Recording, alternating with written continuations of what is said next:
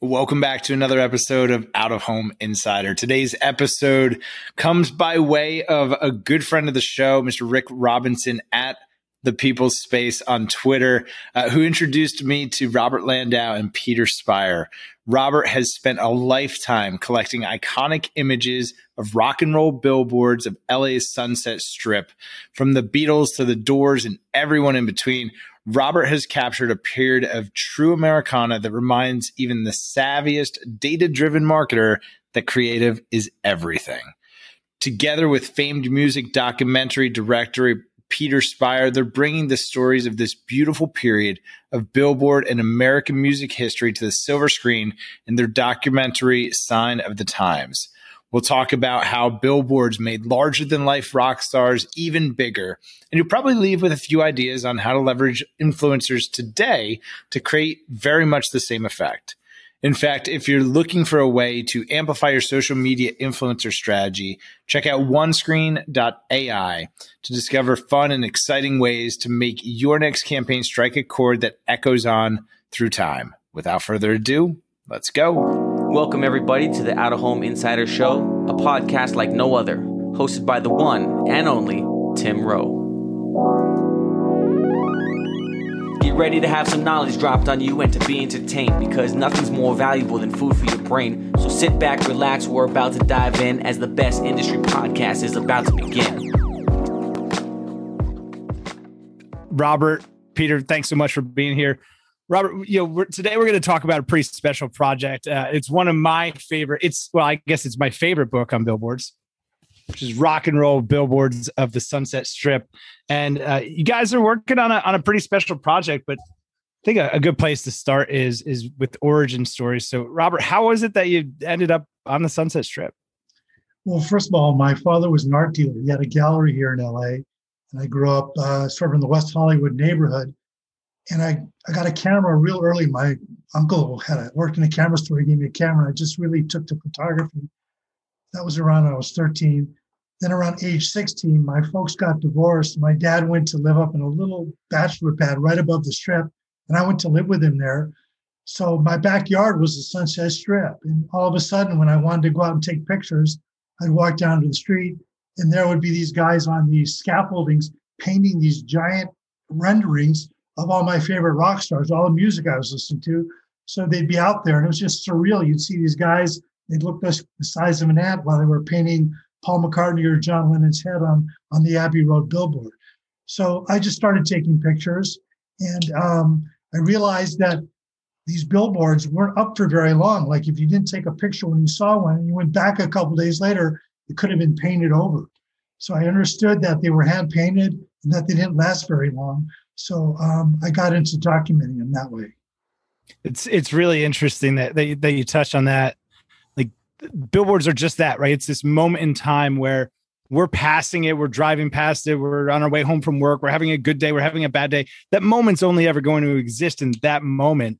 And then for something as beautiful as a hand-painted canvas that's taking something already larger than life and making it even bigger, and that moment is also fleeting. It's pretty special that you were able to capture these images. And for the audience at home, we're not talking about digital cameras. This wasn't on an iPhone. This was a pretty mechanical process to do. Like this was an artistic outlet. And talk to me about that, right? Like this was a different time. We were developing film in dark rooms. You said that very well, but it's true. Yeah, these are these very fleeting things. Not only were the billboards up for a month, but the whole period of classic rock billboards lasted a little more than 10 years, which in retrospect is pretty fleeting too. But yeah, as far as photography goes, back then, you didn't just take a phone out of your pocket. You had to have a camera. You had to have film. It had to either be color or black and white. And you had to know how to get an exposure right and how to, focus and get all that done manually. So it took some work. It took a little dedication. And I really was dedicated to capturing these billboards because I was showing to my friends in other parts of the city who never got to the Strip. I mean, first of all, nobody in other parts of the country saw these billboards, but very few people in LA saw them. It was really on the Strip. It was intended for the people going to the nightclubs, the managers, the people in the business had offices there. So it was kind of an in kind of thing where they were communicating to each other. So I was very lucky to have been there at that moment and to capture that, because I really think this whole period could have come and gone and disappeared and nobody would have remembered it. It's really significant when you think about this being a part of Americana and how we remember it. And specifically as an industry, the billboard industry, the out-of-home advertising industry, so much of the conversation today is around data and targeting and measurement, that really billboards are being sort of transformed into like what we'd consider a performance marketing channel. But at the end of the day, they're canvas. They're a medium for an art form. And you're right. If you hadn't taken these pictures, they'd have been there and gone, and no one would remember them other than in fading memories. So over this period of time, you've got this great collection of images, some really iconic rock and roll bands, brilliant executions of out of home using things like extensions, tease and reveal campaigns. At what point did you realize you've got something there? Oh, about 40 years later, I had all these slides. I was shooting Kodachrome films. So I had all these slides neatly stored in sleeves and put away on a notebook on my shelf. And someone knew that I'd been taking pictures, not just of billboards, but of LA. And they said, would you give a talk about fleeting LA, the things that have vanished? So I did. I showed storefronts, signs, streets. But all the questions at the end of the show were about the billboards. Everybody who saw it said, wow, when did this billboards happen? What was that about? So I realized that it was a really unique period that I'd captured, and decided then to take it to a book. And then fortunately, soon after the book came out, I was approached by Mr. Spirer here, who saw the opportunity to make a really nice film about it. So we think it's a really unique period. We think a lot of people who love classic rock, and that covers a lot of generations now. I have a nephew, very young nephew, who's totally into classic rock. So I think there's a wide appeal for this, and it crosses over along with not only that, but the whole artistic aspect of it, the visual side, and the outdoor advertising side. So we think we have a good story to tell. And in telling that story, Peter, you saw the opportunity right away. And when our friend Rick Robinson, brought to me this story, I realized this is a story that needs to be told for our industry, for the it's part of American history, right? American classic rock and roll is so significant as a cultural point. And you've worked on a lot of really iconic cultural, music related films and documentaries. What was it that stood out about this project that you thought there was, something pretty significant? For me, it's a combination of things. It's the music, it's the culture at the time that, LA was ground zero for creating some of the biggest music around. Then on top of that, you have this advertising element, and how musicians who were, particularly at the time, against commercialization of their music and culture, embraced the billboards. They just love these things, and it was a moment where you got to say, hey, this guy has arrived. This guy has, culmination of a career, or somebody coming out that we know is going to be a superstar. So, they were really held for, some of the biggest artists in the industry. And, it kind of shows, hey, this guy's a bigger than life, rock star, that image it became iconic.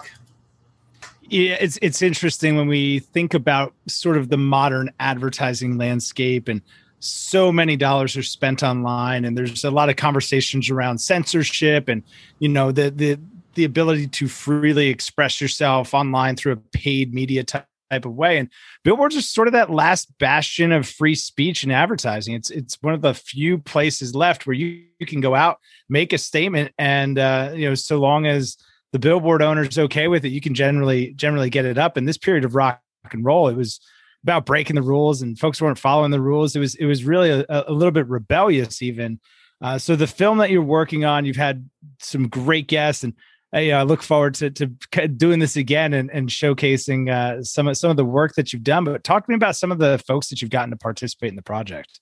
I think we've gotten some of the most important people so far. Jack Holzman, who was the owner and founder of Elektra Records, and the guy who actually came up with the idea of doing a billboard. I don't know if you know the story, but tell us. Yeah. So Jack Cole was driving down Sunset Boulevard, and he was noticing all of these different billboards.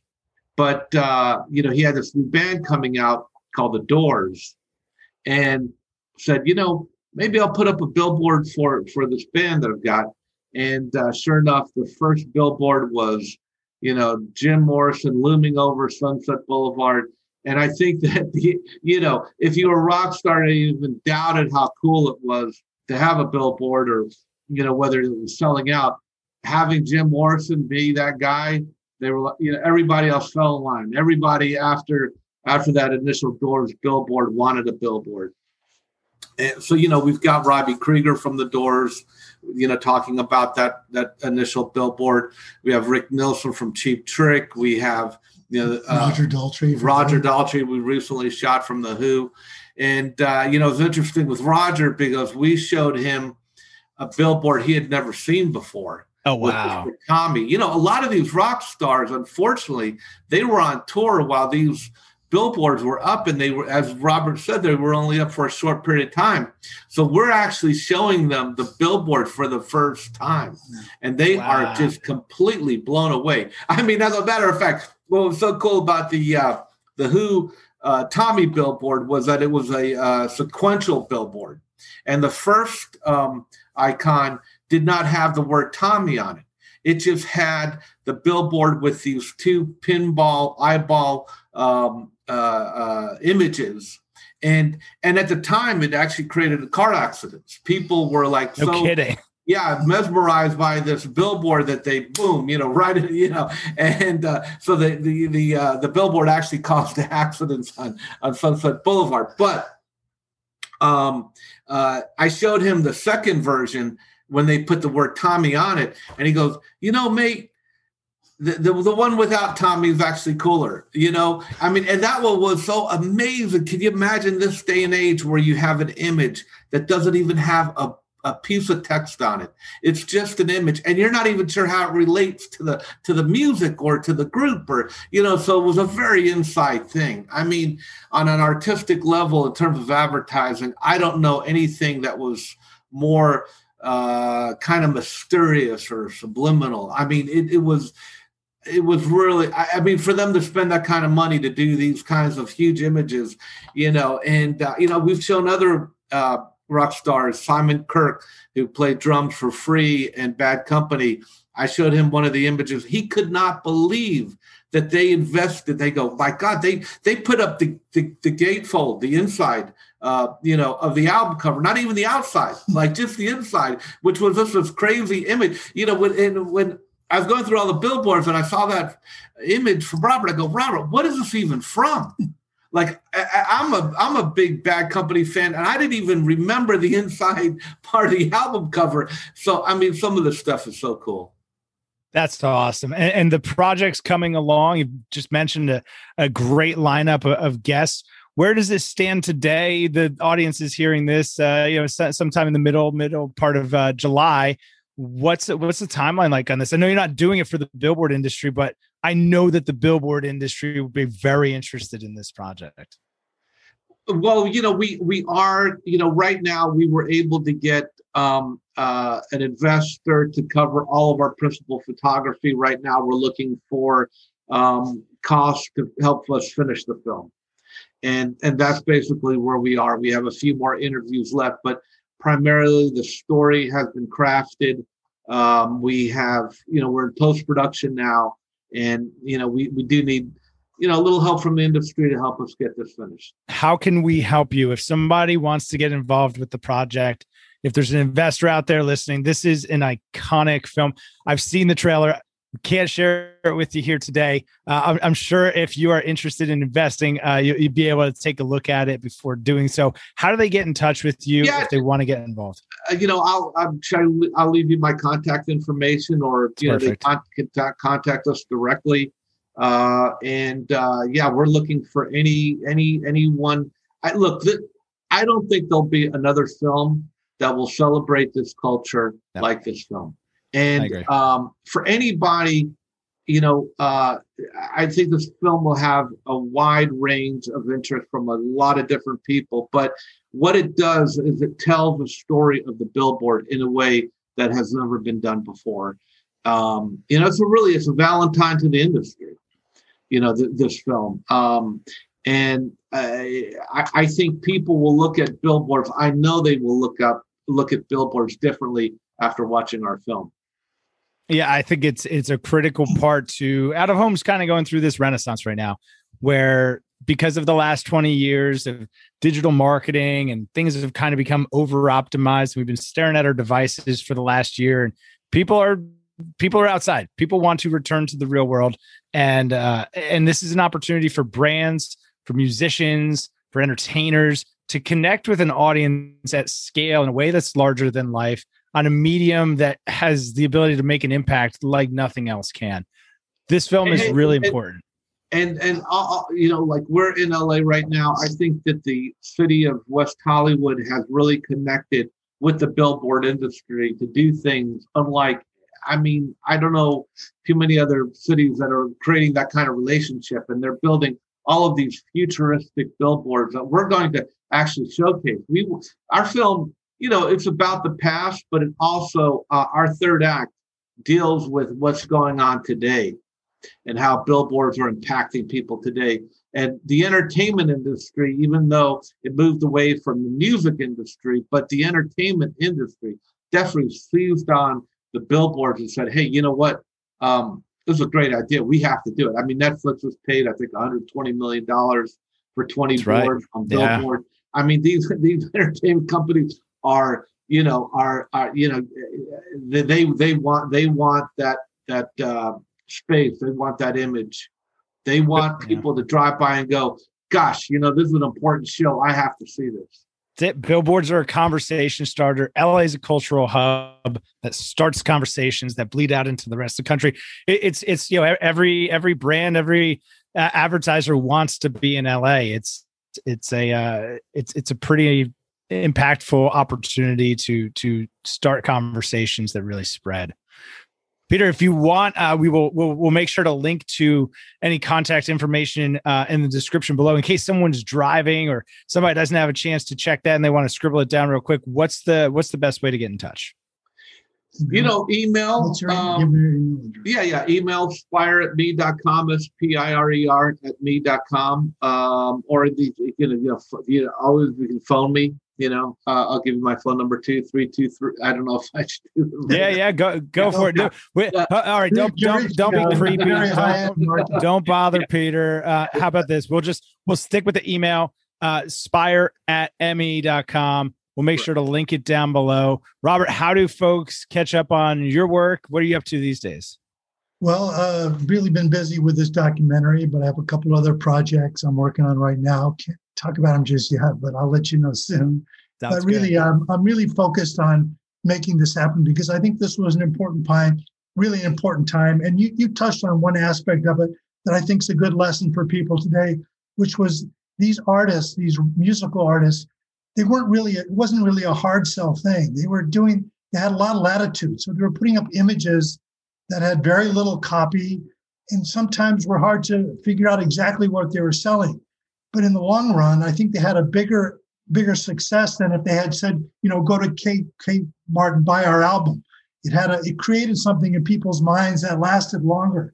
And I think if advertisers are willing to take a chance with outdoor and not hit people over the head, I think there's a real way to sort of get into people's unconscious and get them to really kind of relate to a product or a band or a movie. So I see that as a really good lesson from these billboards. If you look at some of them from that period, which is mostly the 1970s. It takes a bold brand to do less. Fortune favors the bold. Billboards are a great way to go bold. I love that advice. Less is more. It really makes it a pretty special opportunity. Well, Peter, Robert, this has been a lot of fun. We are going to have to do subsequent follow-ups to this as the project moves along and as it comes out. I'm just so looking forward to following along with it. Thank you so much for your interest. Thank you so much. Absolutely. This is my petition to the industry. This film absolutely needs to get made. It's based on 40 years Robert? 40 years of work? Well, no, about 15 years of work and then about 40 years of waiting. So at least 40 years of work. Marinated for a long time. The right time was now. This needs to come together. This needs to happen. The industry needs this film. There's so much conversation about targeting measurement. Let's get back to doing good marketing that makes an impact, marketing that matters. Hopefully you found this helpful. If you did, if you enjoyed the episode, please go ahead and make sure to smash that subscribe button down there in the corner. Like it, follow us, share this with anybody who you think could be interested or could get involved. Go for it, Robert. Please, if you're interested in the book, you can go to angelcitypress.com and buy the book.